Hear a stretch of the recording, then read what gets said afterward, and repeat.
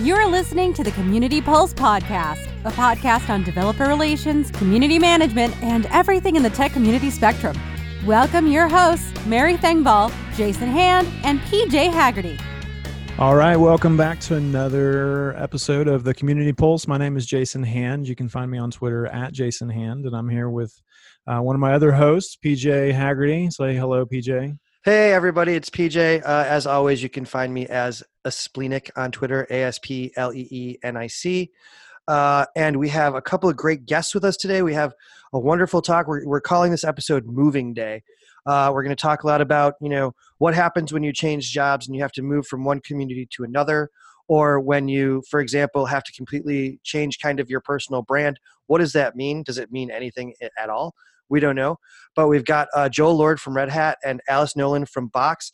And as a extra special thing, Alice is going to read for us our sponsorship message from IBM. So Alice, take it away. Yeah, today's episode is sponsored by IBM. Are you building cloud applications with Java, AI, machine learning, serverless, and containers? IBM provides a large number of code patterns, sample applications, articles, tutorials, and videos to help you build faster. All code is available on GitHub. You can incorporate any code into existing applications or use it to start a new application. Simply go to communitypulse.io/IBM developer to access IBM developer resources and start building. Find them on Twitter at IBM developer. Awesome. So I think with that, we are ready to get started. Oh, before we start, unfortunately, Mary could not make it today. So all those big Mary Thengvall fans, thank you for sticking it out and listening to the rest of the podcast, even though she's not here. Send your complaints to Mary at communitypulse.io. But in all seriousness, we'd like to welcome Joel and Alice. Joel, why don't you go ahead and introduce yourself since Alice already took the promo? Sure. So, hey, everyone. I'm Joel Lord. I work as a developer advocate, and I recently joined the OpenShift team at Red Hat. So I've been doing DevRel for the last 2 years or so. And that's, so I just moved there. You can reach me on Twitter at Joel__Lord. And Alice? My name is Alice Noland, and that's ALYSS. So it looks like I butchered Alyssa. And I'm a senior developer advocate at Box, and I've been working in developer relations for about the last 5 years. You can find me on Twitter at precisely Alice, spelled the way I just described. Fantastic.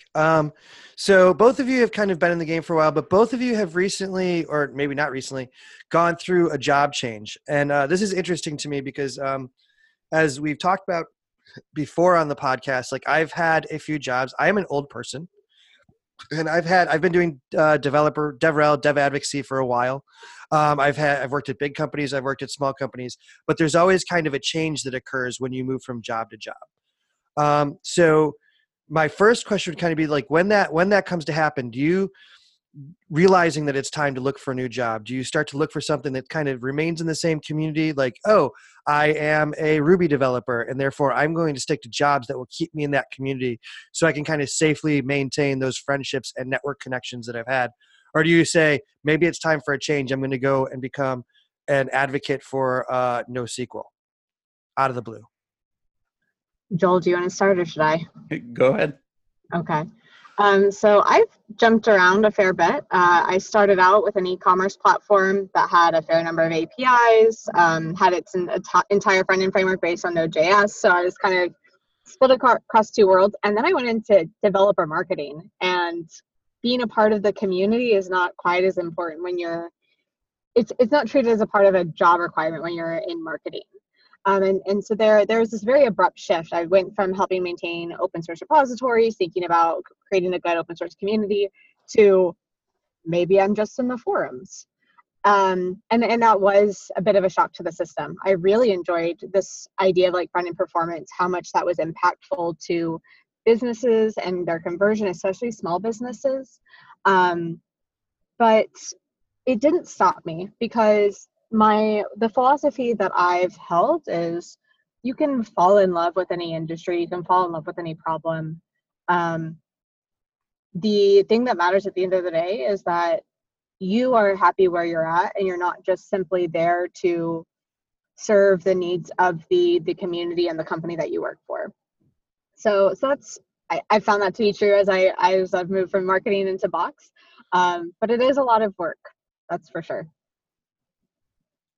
Yeah, I did pretty much the same thing. I somewhat stick to the same communities. I've been involved in JavaScript and PHP communities for a while, and I moved from a company that did security products into another company that is more focused on DevOps. So they don't really have anything together, and the communities are very different.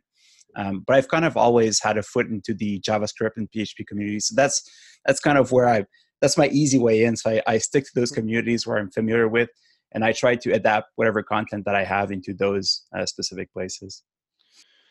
Now, it's interesting because, Joel, you mentioned adapting the content. And I feel like, Alice, you definitely touched on the whole idea of making adaptations as you move along. I mentioned this at the top of the show, but the kind of idea about personal brand. Like, where do you stand on that? Do you feel like, like, do you identify, Joel, you're like, oh, JavaScript and PHP, that's who I am. It's what I do. Like, that's what I tweet about. People come up to me on the street and they're like, yo, JavaScript. And I'm like, yeah, but PHP too. Like, does that change? Like, as you're like, well, as a matter of fact, now cloud, and also, cloud storage is not what I've been talking about before, but it's also kind of what I do and I'm into. Do you find that was necessary as part of the shift to a new position? I think it's important to, be open and learn about all those new technologies. But I still want to, I think my personal brand has always been about introducing stuff to developers. That's what I've always tried to do. I took concepts that were in security a little bit harder to understand, and then tried to explain those to developers. Not to junior developers, but in a way for developers that are not familiar with that specific topic.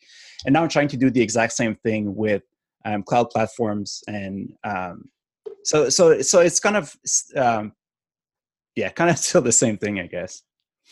I feel like for me, my experience has been that, because technology changes and we're all sort of constant learners anyway, that we, you can't avoid sort of splintering off from your community in certain regards. Like, some people are just going to have different tastes in what they're into, PHP or Ruby. But in others, like, maybe it's a little bit bigger type of category that, for me personally, I'm kind of switching gears away from the DevOps and SRE and incident management stuff that I've done for years.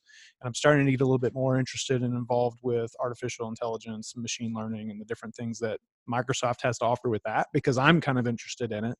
And there's lots of stuff that, I can basically do what I've always done, but just sort of change what I'm talking about. But now, so I'm sort of like getting exposure to a new community, but also bringing a lot of the other people with me into, something that maybe they're also interested in. So it's like this, I don't know, you never really, I don't feel like you really ever like totally leave a community. Like, people are they're a part of a lot of different ones, and we all have different overlapping interests that you kind of just move around, and I don't know. I think I'm a little weird, unique in that my personal brand has mostly not been that significant, both in obtaining and continuing my role or continuing my work. I certainly use it. I was definitely like a kind of face of Bitbucket when I was working on Bitbucket, but most of my followers are from esports. I started out running a League of Legends tournament for Riot Games. Like, those people don't care about tech nearly to the same degree. So I even had to face that going into my first developer advocate role. I had 8 internal interviews to get a promotion to an internal role as a developer advocate. And one person said, well, how many points do you have on Stack Overflow? How many Twitter followers do you have? And I said, I'll get them. Because at the end of the day, whether or not you're a quote unquote thought leader today, honestly doesn't matter. Like, it is about being deliberate while in the role, about seeing these gaps and saying, okay, well, yeah, like, the Ruby community for, in this case, like content management at Box, that's going to be heavily in Japan. So I'm actually probably going to have to work with the Japanese side of the team within the company to make content for them, and then talk with the sales engineers over in Japan about what kind of API issues they're running into, or what issues with the SDK they're running into, in order to target that particular demographic. Or if there's something within the community. I see a lot of people actually struggle not with necessarily the code parts, but we don't really talk about when and where you select an open source project to include for business use or for personal use. How do you go through some of the product thinking that's not traditionally part of an engineering role? And we find these like kind of meta gaps, or these gaps in even understanding how to use our products and saying, here, let me help you. And this is widely applicable. You know, it's interesting you mentioned that, because I think we touched on this a little bit a few episodes ago when we were talking about, you know, are you tech or tech savvy? Are you technical? And I think sometimes people that are in our roles kind of get slapped with not technical enough, not a developer anymore. That kind of spoilage to the personal brand or who people think you are, because we do actually try to fill those gaps of like, yeah, I understand that I'm up here talking about, I don't know, monitoring and logging, how important that is to the DevOps infrastructure. But at the same time, I work for a company and they would like to make some money because they have to pay me. I also enjoy being paid. I don't enjoy being paid, but that's a whole other episode. If I didn't have to be paid, that'd be great, but I have to be paid. And so I need that money. So the company needs to make money. So, you know, I've had people say, you're not technical, you're a shill, you're not technical, like you don't write code anymore, which is untrue.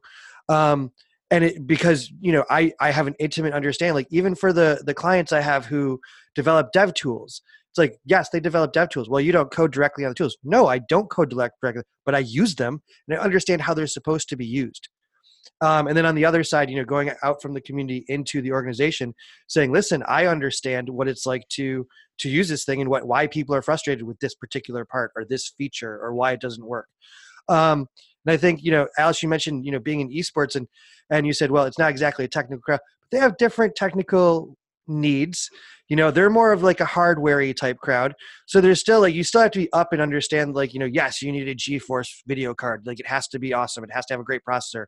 Your fans have to work. You have to have like the sub-water saline solution running through your machine to be the best you could possibly be. And oddly, like, yet that's still discounted. But it probably is incorporated into your personal brand. Like I imagine even now when you go out, people are like, you know, oh yeah, Alice games. We know she games. We know she does. At the same time, you know, when I see Joel, I'm like, Joel and I have met at several PHP conferences, even though neither of us really do that anymore. Like I would still be like, yeah, Joel knows PHP. He knows what's up.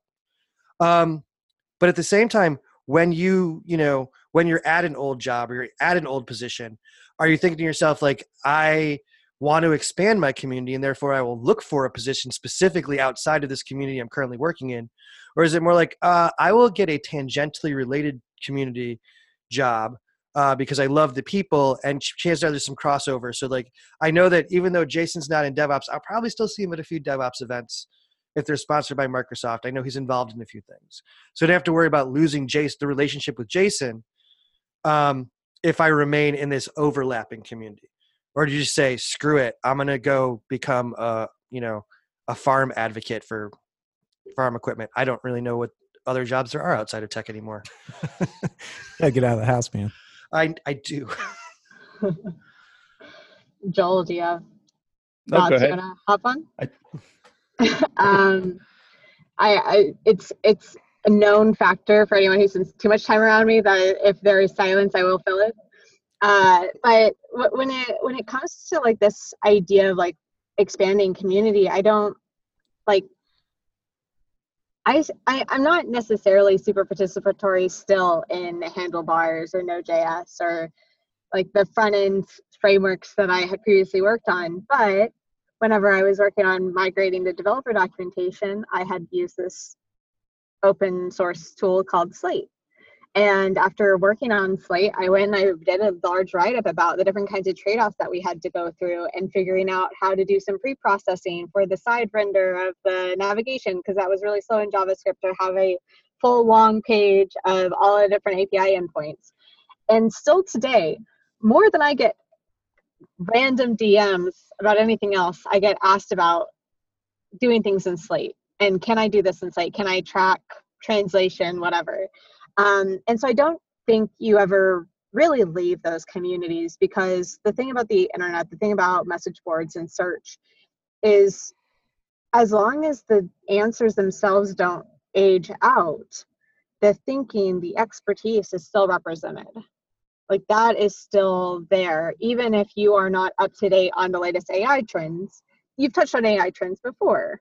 You have some foundational understanding, and the foundational understanding is something that many people are missing and that you can contribute back into, no matter how long you've really been apart. So I didn't feel like I was losing something as much as I was expanding my own horizons, and just changing focus. And I didn't lose that willingness. Do either one of you feel like there might be a company out there that you just can't go to because it would create a negative thing for your let's say personal brand, either because of something you've done in your past, something you've written, or maybe it's like the closest competitor to someone you've worked for? But is there someone out there who's just like off limits for you? You don't have to say who it is, but is there? Yeah, I think there is for me. I mean, when I started looking for a new opportunity, I was really looking at different companies that had values aligned with my own personal values, and I have met people at companies where I was like, yeah, no, not gonna happen. So definitely an alignment with the company values for me was very, very important. So, and you're saying that despite probably whoever we're sort of theoretically saying is your community, the people that you've always tried to advocate for and help, would they care at all? Do they have, is that rolled into it at all? Or is it really just about some sort of, ethics type of thing with whoever you're considering? It's hard to say. I don't think I have a follower of major fans. I mean, people kind of. I'm a fan of you, Joel. I'm a fan of you. Thank you, PJ. But that's only for my gifts, right? So I mean, I don't think that the association is there. Not as much as we'd like to think as developer advocates, where we want to think of ourselves as rock stars. But I'm not sure which extent it would have an impact. But for me personally, it had a major impact, though. Yeah, Jason, for sure, there are companies that I haven't even thought about applying to, because for either a personal interaction with someone who still works there, a moral or ethical perception of the company, and those, there is certainly a certain level of concern, especially I'm a pretty vocal advocate around diversity and inclusion initiatives, how good your healthcare is for people who need services that aren't traditionally for like cisgendered people. And those are concerns. So those are questions I ask in an interview process. But I think more than like what the perception of the community is, I worry about the juxtaposition that poses with my personal identity and reconciling that within myself. Yeah, I was going to say, I think the interesting thing is I think when I got into the game of DevRel, which was a while ago, it was less of a, like, companies didn't have this identity. Like, they weren't so adamantly like trying to be their own personality, for lack of a better term, in the communities you work in. But now it's kind of like there are certain companies where you look at them and you say, hey, I know for a fact your ideals don't align with my ideals. And as much as I would love to take your extremely exorbitant sums of money, I can't do that because I would feel like a liar. I would feel like I was cheating the community out of something. And, it's in some ways, I think it's a pride thing. Like, I'm not going to swallow my pride to take a buck. And I don't know if pride is the right word, but I think that was a good question. Like, yeah, I think there's definitely companies out there that a lot of people in DevRel would say, no, I can't work for those people because they have these, ridiculous ideals. I know I could never work for the Republican Party. That's never going to work out. Yeah, I mean, the thing that I have repeated to many people as they've come and asked me about job advice, or we've talked about like job opportunities I had, is I work to live. I don't live to work. if there had been an opportunity that I thought would have made me happier and it paid less money, I would have taken that. Like we get really trapped in this idea that there's a pursuit of always getting raises and always getting more money. And I think that creates a lot of dissatisfaction too, especially in people that are just starting out in this career, just getting into tech. Interesting. Definitely interesting. So let me ask this, since both of you have kind of changed jobs recently or in the recent past, whatever the heck that means. How difficult was it to kind of get the new idea of what working with a new community or a new organization? Because I know in the past, like when I've changed from one place to another place, what they think I do and what I think I do is not always the same thing. And the people that I think are the right audience and the people that they think are the audience are not the same thing. So how do you kind of adjust for that? Like sometimes it doesn't come up in the interview process. Sometimes it's not as simple and you're like, all right, cool. I took the job and now, oh, you want me to train salespeople. That's not exactly what I agreed to. So how do you kind of like, how does that run for you, especially since both of you have done this recently? Yeah, for me, it was, I've asked a lot of questions during the interview process. So I guess I kind of knew a little bit what I was getting into. It was really important for me to find a good fit. So I did ask those questions during the interview. And I mean, I'm 1 month in now, and it seems pretty much aligned with what I had in mind. There's a lot of big differences and things that I did not expect. Moving from a startup to a very large company definitely is a challenge, trying to navigate, find the right people. And like you said, making sure that I'm actually, sending the right message, the one that they want me to pass across. So there's a lot of learning there, but I think it's pretty much aligned with what I had in mind when I actually started the job. One of the first things that I've done, so I've been at Box for 3 months now. I think actually today might even be like the 90-day anniversary. Congratulations. Thanks. One of the first things I did is I started sitting in on some product meetings. We were working on this new developer sandbox feature, and I was a little hesitant. I was like, I don't want to jump in where I don't know what I'm talking about because I don't know the product yet. But I was hearing people say, well, developers, this is the job they need to do. Like, this is a task that they're already doing whenever they're going to making a free developer account. And I paused and I said, why aren't we talking about teams of developers? Because we're largely working with enterprises. At what point are these enterprises sending one developer off on their own to make this whole custom workflow thing with the content? And the PM over the project said, oh, that's a good point, and writes the question down. And I started to realize over the course of a couple of these interactions, while they had an idea of the projects that were being worked on for custom development, and they had an idea of the kinds of companies they were targeting that were like financial, HIPAA compliance requirements, things like that, they didn't know what the developers actually looked like, and what composed those. So I started doing, I think I did more than 12 internal interviews talking to what we refer to as platform sales engineers. So people that are looking mostly at using Box for like a back-end service more than a consumer or like a consumed by people service. I started talking to some of those sales engineers. I talked to sales engineers that just talked to everybody. I talked to some of our internal services team, sort of like systems integrators called Box Consulting. I talked to some partner solution architects. I talked to anybody who had like a pre-sale, post-sale kind of experience. And I said, what are you seeing? What sucks? What's your wish list? Like, what do you want to have? And I started building up what everyone else had treated as tribal knowledge, to figure that out, to figure out who is it we're actually targeting? Like, what should our messaging be? And like, let's all get on the same page so that we can approach this group of people in a way that's really empathetic towards what they're looking to do and not just what we believe they should be doing. That makes sense. So kind of final question before we hit checkouts.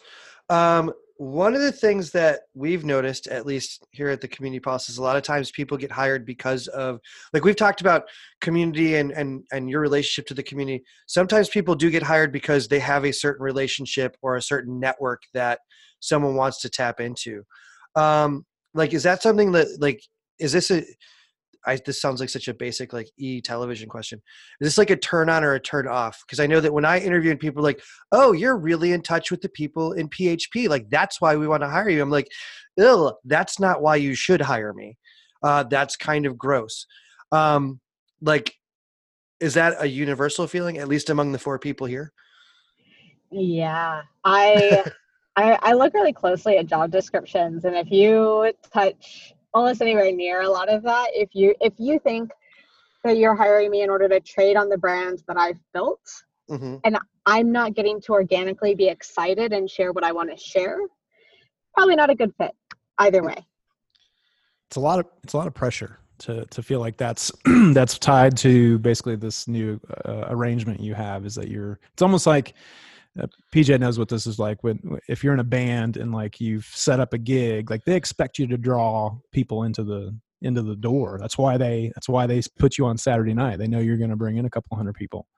So it's like, all right, so whether we talked about it or not, there seems to be this expectation and an assumption that, like, you know, social media followers or Twitch followers or whatever is going to tie back to something. So you start to think that whether it's explicit or not, that they're measuring things based on, or they're going to be measuring things based on, you know, really the audience you're bringing in already, which is just kind of like, it's setting a high bar immediately. I feel like has been my personal experience with, you know, anyone who seems to be feeling like that's the reason why they were brought into the situation. Right. Like, let's leverage this person's network and personal relationships so that we can further our brand. Yeah. So it feels like it's an acqui-hire type of thing. You know, exactly. Exactly. I agree. On the other hand, it was nice for me to be able to actually use my network in order to get started. It was already, you know, there's this tiny little piece of thing that I can use and reuse at different, in my new job. And that for me really helped me to have a little bit of comfort, you know, changing new work environment and changing everything and having that tiny little thing that you can still hold onto really made my life easier. I think that's a little different though, because that's kind of like saying, this is my pen and my pocket protector.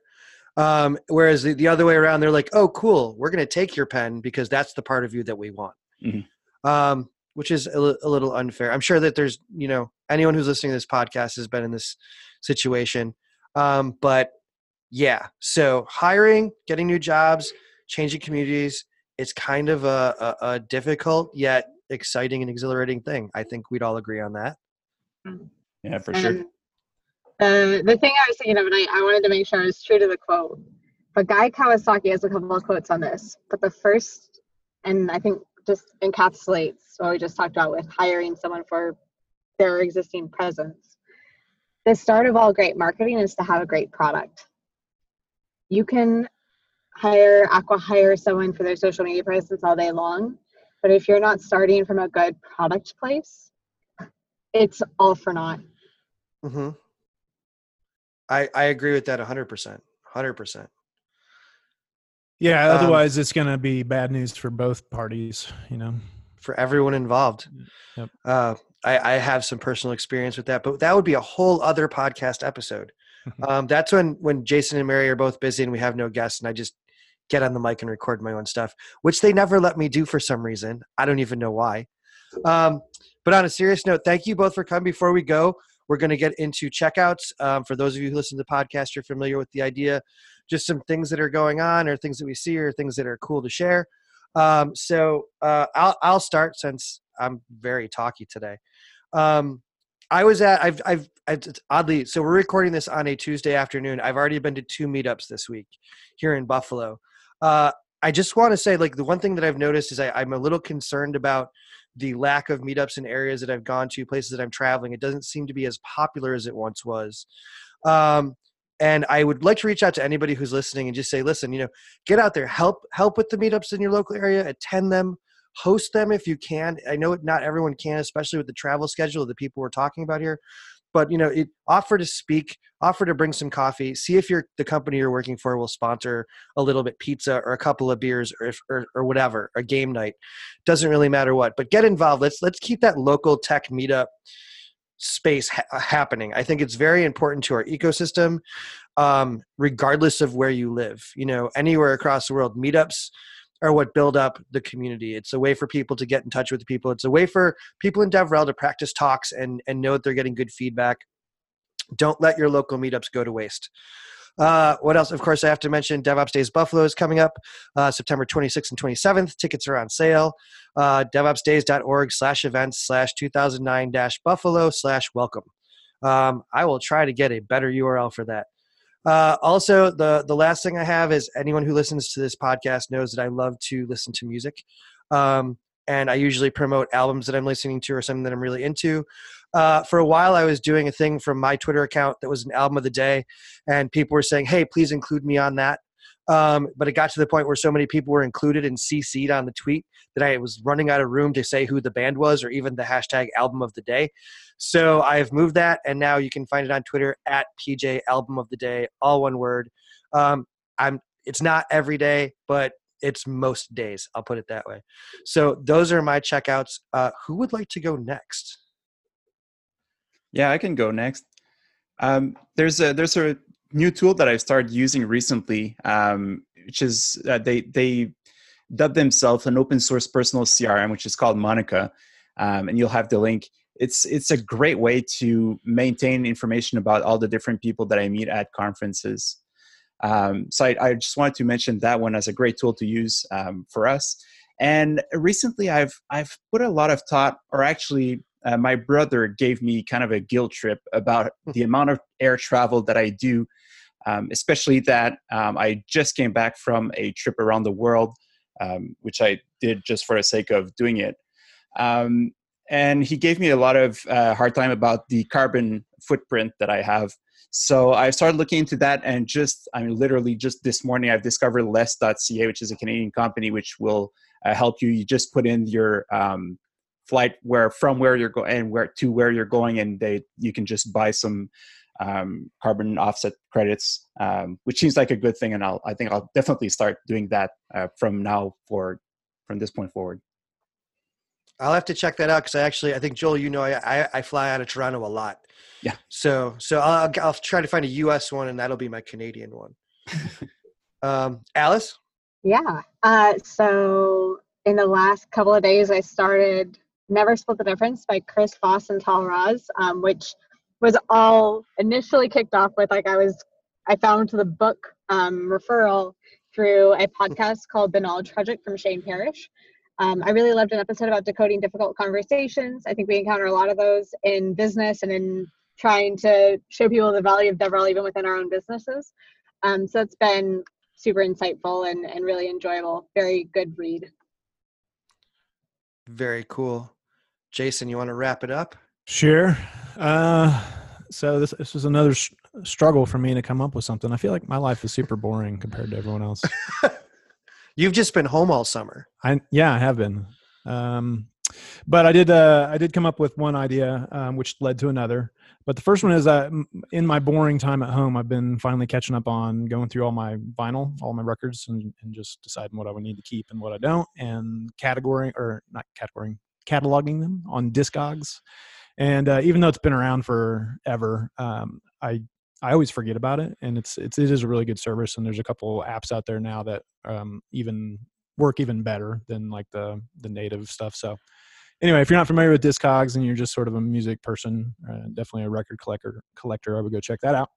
And then another thing to go check out that I think is super cool. It's a Microsoft thing, but it's called Azure Data Factory, which I'd never really. I'd heard that term thrown around, but I never played with it. But I'm having a ton of fun, like using that thing, just sucking in data from all kinds of different data sources. So if you've ever needed some way to like just get a ton of data into something and then do something interesting with it, Data Factory is turning out to be a pretty cool little tool. I'm currently trying to figure out how can I suck out all of the information out of Discogs and put it into Data Factory and then start doing some just kind of cool analysis on stuff. That'd be neat. So I'm looking at their REST API, but I don't do enough of this programming wizardry to know what to do. So I would love to work on a project with somebody. If there's anybody out there in the Twitter world would like to take a look at the Discogs API with me and do some fun stuff with it. So Cool. Music lovers out there. And I think that's all I got. Yep. Awesome. Well, I think this is it for another episode of Community Pulse. Alice and Joel, thank you so much for joining us and sharing your very recent moving day type experiences. I think it's awesome that you took the time to spend with us. We will, of course, be back next month, and I think we will also have an after pulse for this episode. Before we close it down and give all the information, well, of course, follow us on Twitter, Community Pulse, at community_pulse. Website is communitypulse.io. You can get Mary, PJ, Jason at communitypulse.io. If you have show ideas or to give us feedback, feel free to leave feedback on iTunes.